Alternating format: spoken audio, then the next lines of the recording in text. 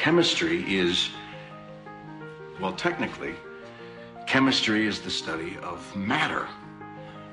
But I prefer to see it as the study of change. Now, just think about this. Electrons, they change their energy levels. Molecules change their bonds. Elements, they combine and change into compounds. Well, that's all of life, right? I mean, it's the constant, it's the cycle, it's solution, dissolution, just over and over and over. It is growth, then decay, then transformation. It is fascinating, really.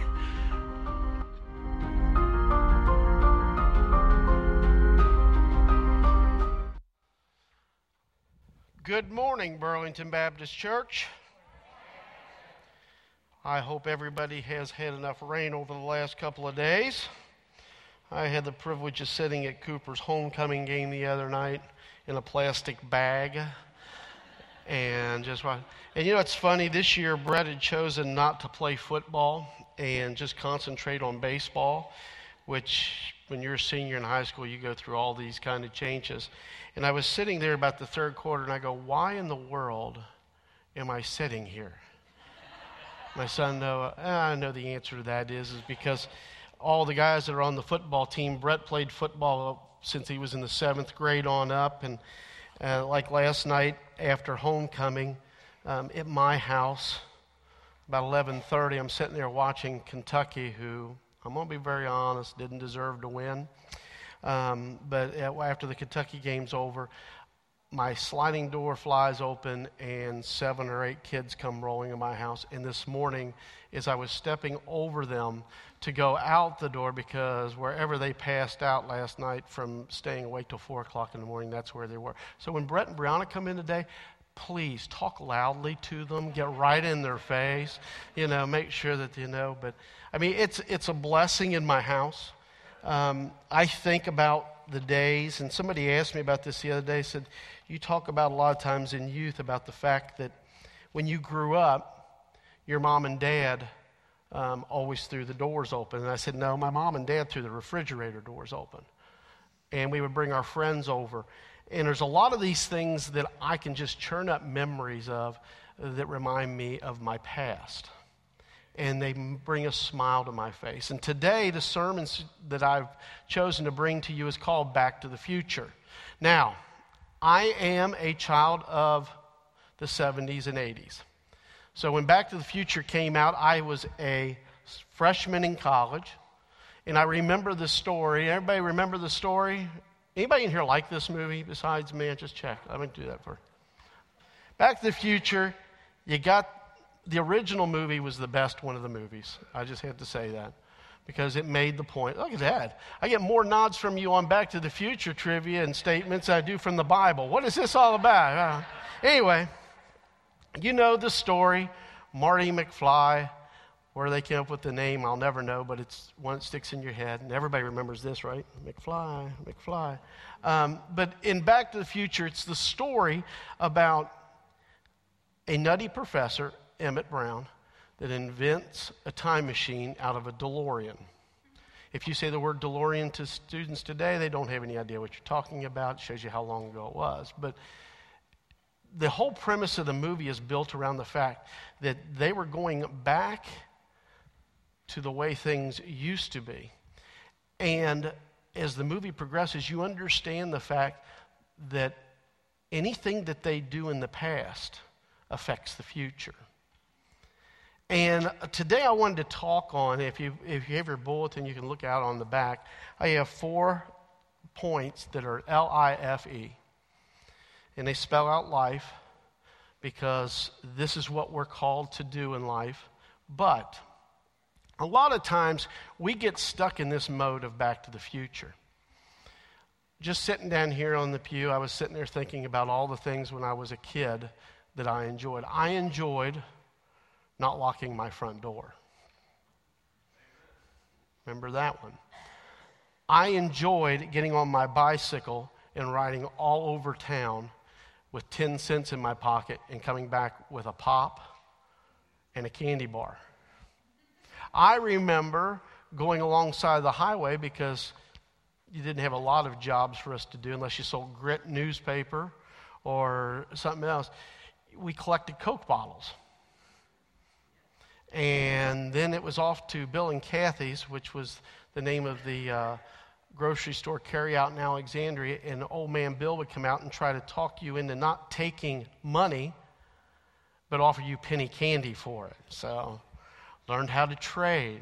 I remember in the summertime, Ken's talking about summertime, I remember having 80 cents in my pocket and going to the Brass Key and going swimming for the day. And there's a lot of things that I like about my past. There are a lot of things I don't like about my past. I didn't like the time that right after this movie came out and I was driving home from Cumberland College, a man in a truck stopped in front of me in Richmond on 75. And myself and two other gentlemen, my friends from high school, went rolling down the interstate. My car flipping over and over and over and over and coming to rest in the median. If you know where the old rest area in Richmond was, that's exactly where I was. And the guy had decided that he wanted to go to the rest area and didn't know that I was traveling next to him. And there are other things that I don't want to remember. I don't want to remember when my mom called me and said, "You need to come home, your grandfather has passed away." Times that hurt. But in all those times, I can tell you that in my life, those are things that I learned from. And I'm going to tell you this today, and some of you might pick up on it real quick exactly where I'm going, but when we look back to the past, it's okay if we choose not to live there. Because we can't. There's nothing that we can do about the last year, the last 5 years, the last 10 years in our life that forces us to go back, and we can't go back there and stay there no matter how much we want to. So as I begin this and I start talking to you about life, the first L there says this, that we need to learn from our past, but we can't live there. We need to learn from it. In the book of Philippians, the scripture that I chose to read today was in chapter 3. And the verses 14 and 15, I believe, and it says this. It says, "I press on toward the goal to win the prize that God has called for me heavenward in Jesus Christ. All of us who are mature should take a view of things.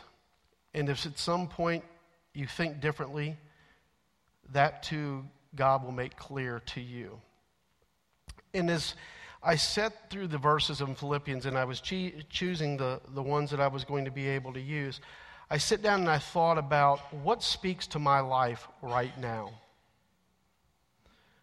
And these two verses speak to me. Because it speaks clearly to me the fact that no matter how I feel in the morning when I wake up, I have to keep pushing forward. And God has intended for that in my life. I might not want to get up and go to work. I might not want to have to go to lunch with Kent. I might not, I don't want to make another hospital visit. I don't want to run my children another day to another physical therapy session. I don't want to have to preach another funeral because I'm tired of death. But God tells me that in my life that all those things that I'm experiencing, that the things that I am doing and I'm a part of, are growing my future. And the same thing goes for the church as a body. I can tell you that when I was a kid growing up as a preacher's son, there were times when I would try to figure out a way to get out of church. You guys have never done that, have you? I looked at that. There's some guilty faces on there. And as I thought about the ways that I could get out of church, I could fake illness, never worked. My mom would come in, drag me over to church.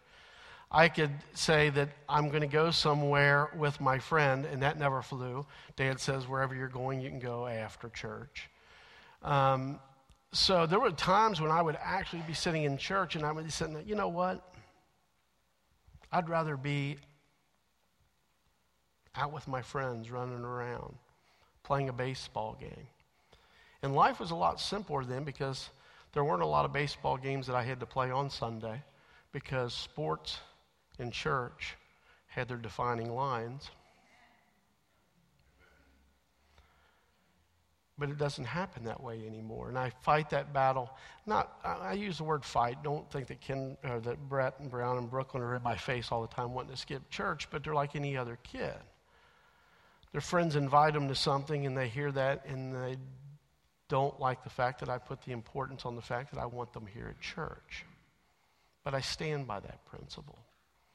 So there are things that in your life that when you learn them from the past, that you bring forward. And the real reason is this, is because I want my children, I want everybody that walks into church to have this feeling that I miss out on something if I'm not there. And when I think about Marty McFly, he goes through this whole adventure of meeting his mom falling in love with him. No weirdness, we're not talking about that. We're just talking about the fact. Meeting his Uncle Joey line is the greatest. He's sitting down to dinner, and his Uncle Joey's in the playpen behind bars, and he says, hey, you better get used to him. I mean, the things that you actually take out of that movie, just the little blurbs, he is working from the point of, even though he never lived at that point in time, he knew what was going to happen. He knew the way the scenario was. So don't get hung up on life and don't keep looking to the past. And don't say better days, because I believe, and I believe it because Scripture says, that there are better days ahead. And when I think about better days ahead, I also remember that every time that I go through a point in my life where there's change, it's scary. The unknown. Every time that we face a moment as a church family, and we're not sure what the outcome is, there's that nature in us that just says, well, what's it going to be like, and how's it going to go, and is this going to change, and is that going to change? And you know what? In my scripture reading this week, the one thing I found out is I shouldn't be worried about those things because there's nothing that's going to surprise God. He already knows. He knows where we'll be in a year. He knows how the diligence and the love of the people of this church are going to continue to reach out to people. And there are going to be people that walk in these doors that are going to find out that they're loved and cared for. And if you're a guest today, I want you to know this, that in all my visits to all the churches and all the things, the one thing I can tell you about this church is they'll talk to you. They'll come up and talk to you. And that's the way we've got to be. If we see somebody we don't know, and we talked a little bit about last week, we had a meeting, and when we talked about it with the people that do the mingling and greeting, the statement was made, well, what if you don't know the person? I kind of feel dumb because I walk up and introduce myself to the person. And I said, well, there's a good chance that if you don't know them, they don't know you. And last Sunday, I was sitting out there, and Jason Scroggin comes and he asked me, he said, do you know those two ladies over there? And I said, well, yes, I do. And he had just never been introduced to him, so I walked him over and I introduced him to him. They stood for 25 minutes after I got done, and they were talking to one another. That's how I know that this church will talk, is because when friendships are made, life begins. I know that life is scary when change comes. I know that we sit there and we fight with these feelings. We want to be in control of things. And sometimes we get to the point of giving up. And I wanted to show you this clip from the movie because this kind of sums up this and goes into our next point. So if we've got it ready. I've been so careless. 1.21 gigawatts. Tom, how am I going to generate that kind of power? It can't be done, can it? Look, all we need is a little plutonium. Oh, I'm sure that in 1985, plutonium was available in every corner drugstore, but in 1955, it's a little hard to come by. Marty, I'm sorry, but I'm afraid you're stuck here. Whoa, Doc, stuck here? I can't be stuck here. I got a life. In 1985, I got a girl. Is she pretty? Oh, she's beautiful. crazy about me. Look at this. Look what you wrote here, Doc. I mean, that says it all. Doc, you're my only hope. Marty, I'm sorry, but the only power source capable of generating 1.21 gigawatts of electricity is a bolt of lightning. What did you say? A bolt of lightning. Unfortunately, you never know when or where it's ever going to strike. We do now.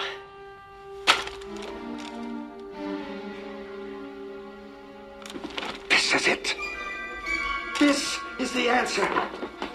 It says here that a bolt of lightning is going to strike the clock tower precisely 10:04 p.m. next Saturday night. If we could somehow harness this lightning, channel it into the flux capacitor, it just might work. Next Saturday night, we're sending you back to the future. Okay, all right. Saturday's good. Saturday's good. I can spend a week in 1955. I can hang out. You can show me around. Marty, that is completely out of the question. You must not leave this house. You must not see anybody or talk to anybody. Anything you do could have serious repercussions on future events. Do you understand? Yeah, sure. Okay. Marty, have you interacted with anybody else today besides me? Yeah, well, I might have sort of bumped into my parents. Great Scott! Let me see that photograph again of your brother. Just as I thought. This proves my theory. Look at your brother. His head's gone. It's like it's been erased. Erased from existence.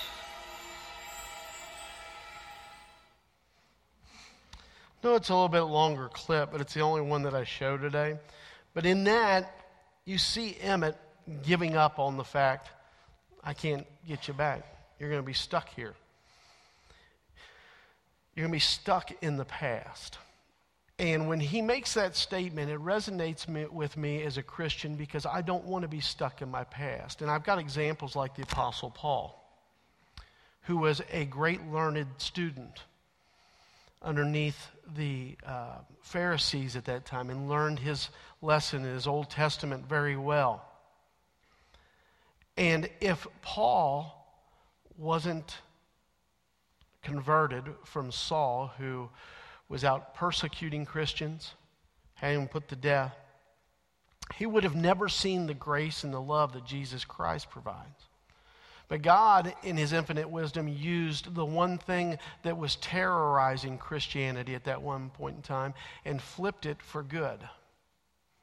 And Paul, in the New Testament, recounts it over and over in his writings to the different people and the places that he went and the people that he was speaking into the lives. He was saying, I am so glad, I am so glad, I am so glad, and used those kind of terms because he knew the second chance that he was given. And he didn't take for granted that second chance. Instead of being that person that was known as a scourge to the Christian faith, he became one of the great builders of the church that is today. And that's the way that we need to conduct our lives. Not to be Paul, because not all of us are called to travel, but to have that same kind of feeling about our faith that we want everybody else to join us. Now, the I is involve.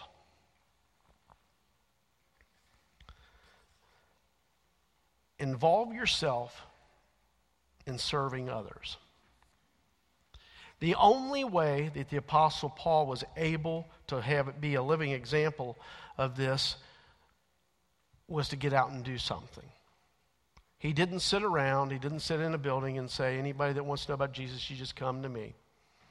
And a lot of times in church life nowadays, that's exactly what you see happening. People get comfortable in their ways. And I guess I'm going to say this because I just know how it is in church. That when the fall comes, everybody flees from certain people because they're coming and asking you to serve. And you know where you've been asked to serve. And if you haven't been asked to serve and you want to serve, you come and tell me. I've got somebody that I'll put on you, right, Susan? I mean, I'll send somebody right down your way. But the trick is, that in our Christian lives, if we don't want to be stuck in the past, we have to involve ourselves in people's lives. Let me tell you this. That is the one thing that I cherish most in my life whenever I walk through the doors of this church and go back out on the mission field. Whether I've gone to Puerto Rico, Poland, England, Wales, Canada, Mexico. In all those places, it forced me to go into an uncomfortable place and share the Jesus that I tell everybody every day that I love. But it just doesn't happen there. It happens on nights of the week when we're passing out food commodities. Because a lot of people don't understand the fact that we resonate in this area as people that are caring for other people. And for you to give up an hour or two, once or twice a month, to come up here and be able to welcome people in the door and offer them the food and the assistance that they need, that is involving yourself in their lives. Maybe it's as simple as something like, I like sports, so I help coach over and upward basketball.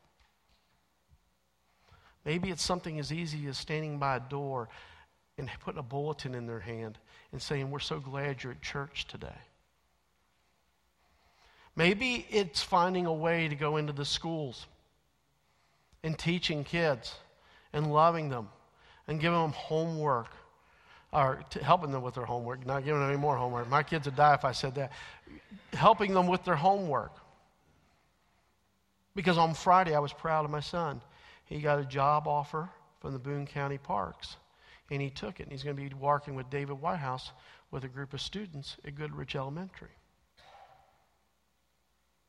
This is what involvement means. This is that collaborative where we together as Christians, we stand together and we're changing people's lives.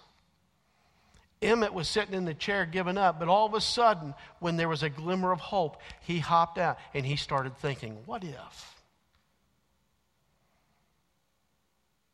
And I ask you the same question as we sit here today. We sit in this church on Sunday morning, but how many times do you have that what if moment? What if I was to talk to this person? What if I was to go out and have lunch with somebody that I knew doesn't have any kind of relationship with Jesus Christ? What if I've never been a part of a small group or a Sunday school class, and I take that extra time in my life and I get a little bit deeper? I'm going to tell you, be very careful of doing any of those things because it's contagious. When you're a Christian and you become involved, soon it's like me at Krispy Kreme. They can't roll them off of the assembly line fast enough for me to eat them. You will sit there and you will be so in tune with the fact that God has set a purpose in your life that you will do anything to complete that task. And the way I look at the world today, we need it a lot. My daughter looked at me the other day when I picked her up from school, and she goes, Dad, she said, is it true? And I said, is what true, Brianna? And she goes, 2 weeks ago in youth, you talked about the fact that there's going to come a day when I get older that I'm probably going to have to stand up in front of somebody, and if I claim I'm a Christian, it's going to cost me.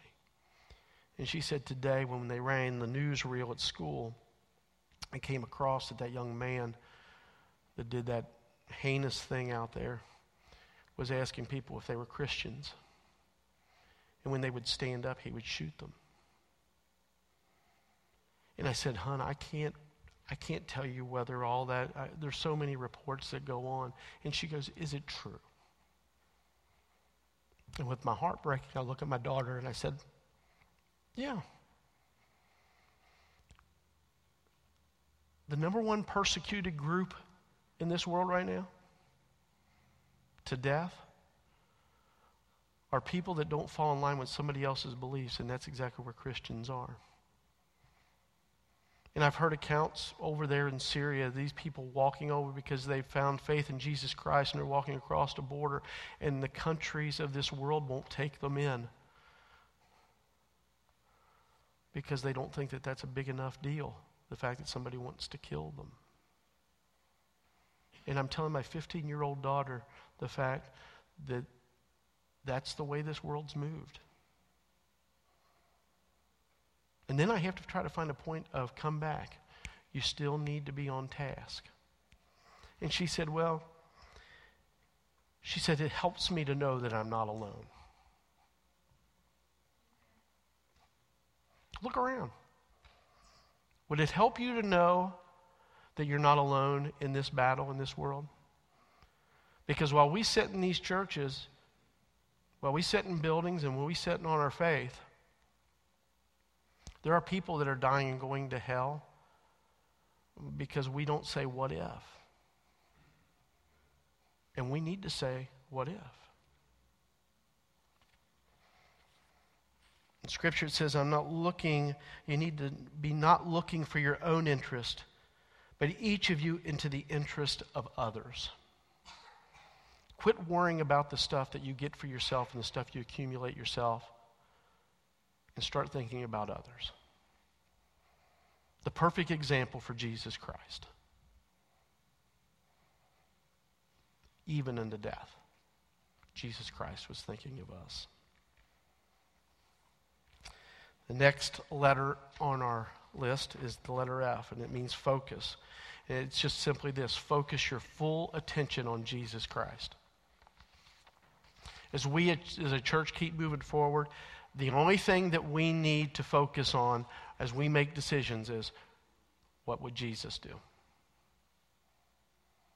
How would Jesus handle it? What would Jesus say, and what would his reaction be?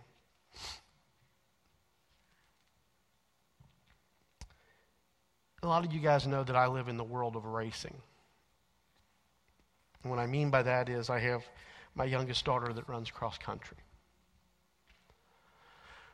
And whenever I think about her running, I remember the passage in Hebrews chapter 12 that talks about running the race, reaching the finish, reaching the goal.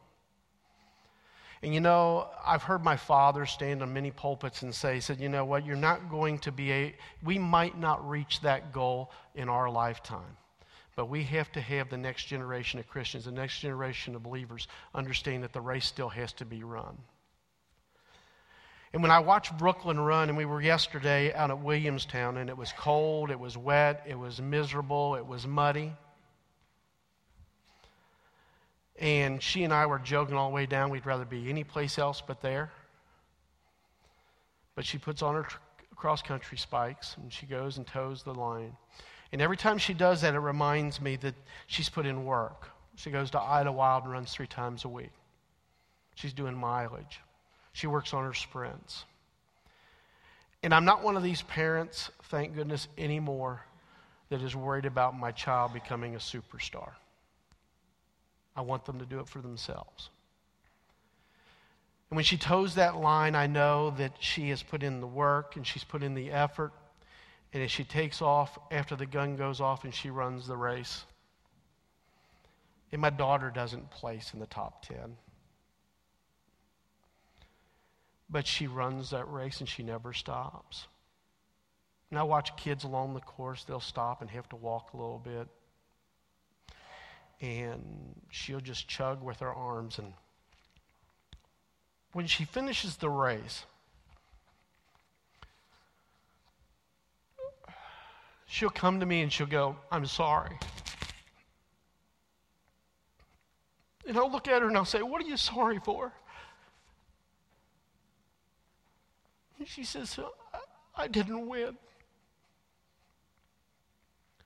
And I tell her, I said, "You know what? I'm not worried about the win, Brooklyn. I'm proud just watching you run." And so many times as Christians, we think it's all about the circumstance and all about the fluff and how big the buildings are. And we're so focused on the wrong thing. That we forget that God is proud of us just because we're running the race. He knows, excuse the expression, the hell that a lot of us have to face every day in our lives. He knows the struggles that you have with your families. He knows the struggles about keeping a job in this day and age, or even being able to have health care insurance that pays enough. But God's not saying, I'm raising you because I want you to be the winner. I'm raising you because I want you to run the race well. And when that day comes, when I pass over, I want to be able to lift my face to God and say, you know what? I was too fat and slow to run the race and win. But I think I ran it well.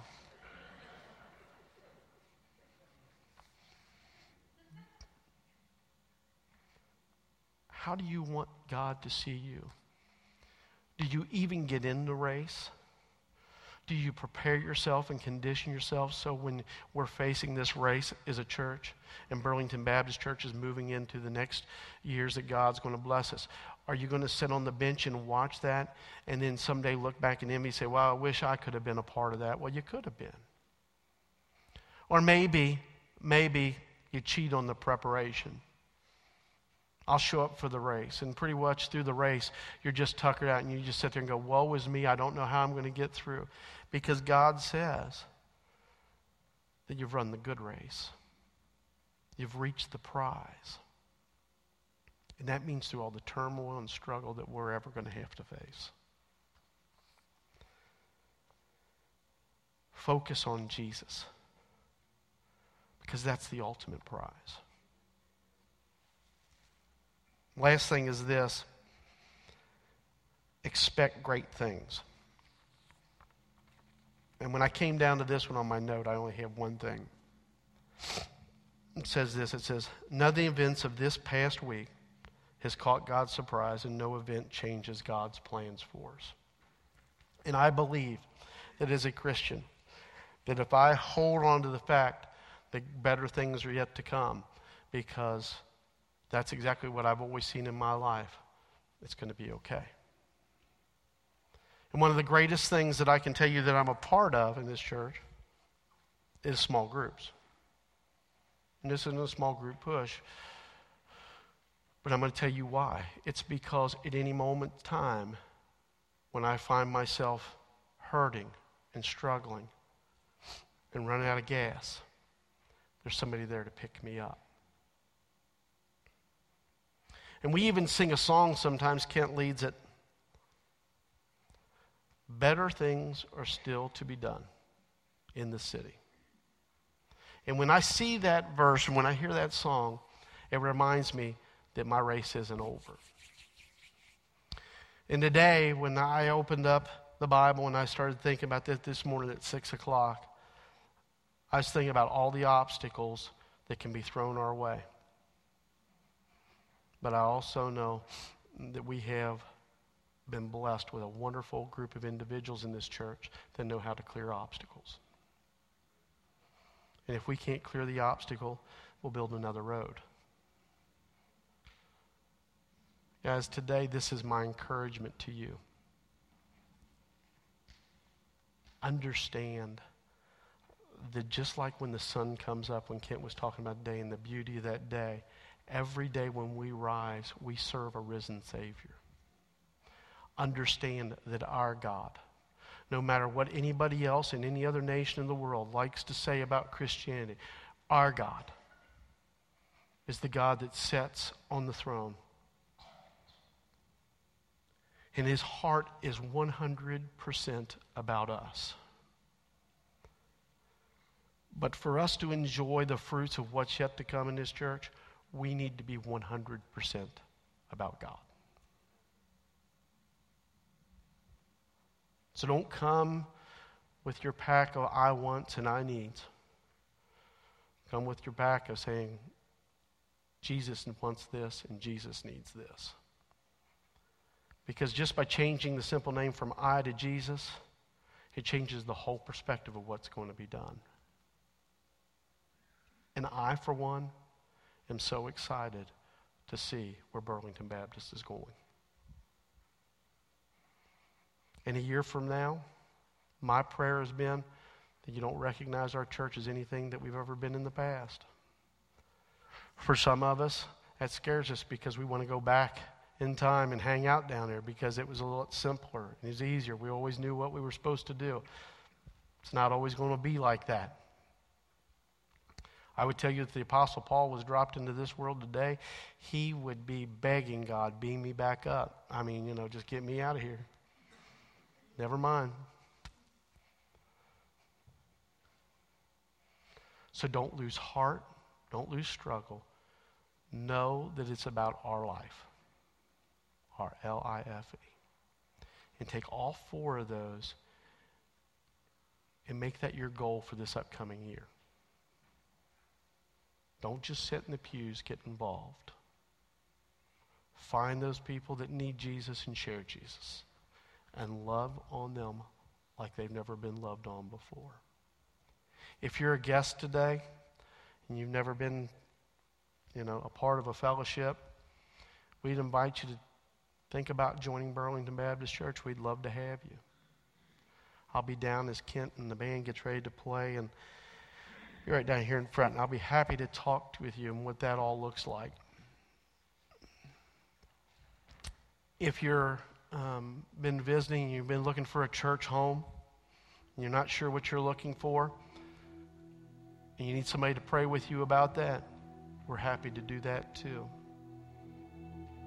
If you don't have a relationship with Jesus Christ, I'm always going to put the emphasis on that because, you know what, it's not about church membership. It's about heaven membership. And if you don't have an idea how to have this personal relationship with Jesus, come down and talk with us. The altar, if you've got things in your life that you need to pray about or you need somebody to pray with you about, use the altar. Maybe you need that time to restart. We offer the communion table for you to be able to do that. Just a time between you and God. Just maybe to hit that reset button in your life and saying, you know what? I'm not so afraid anymore about the future because I know you hold it. Come and be a part of that.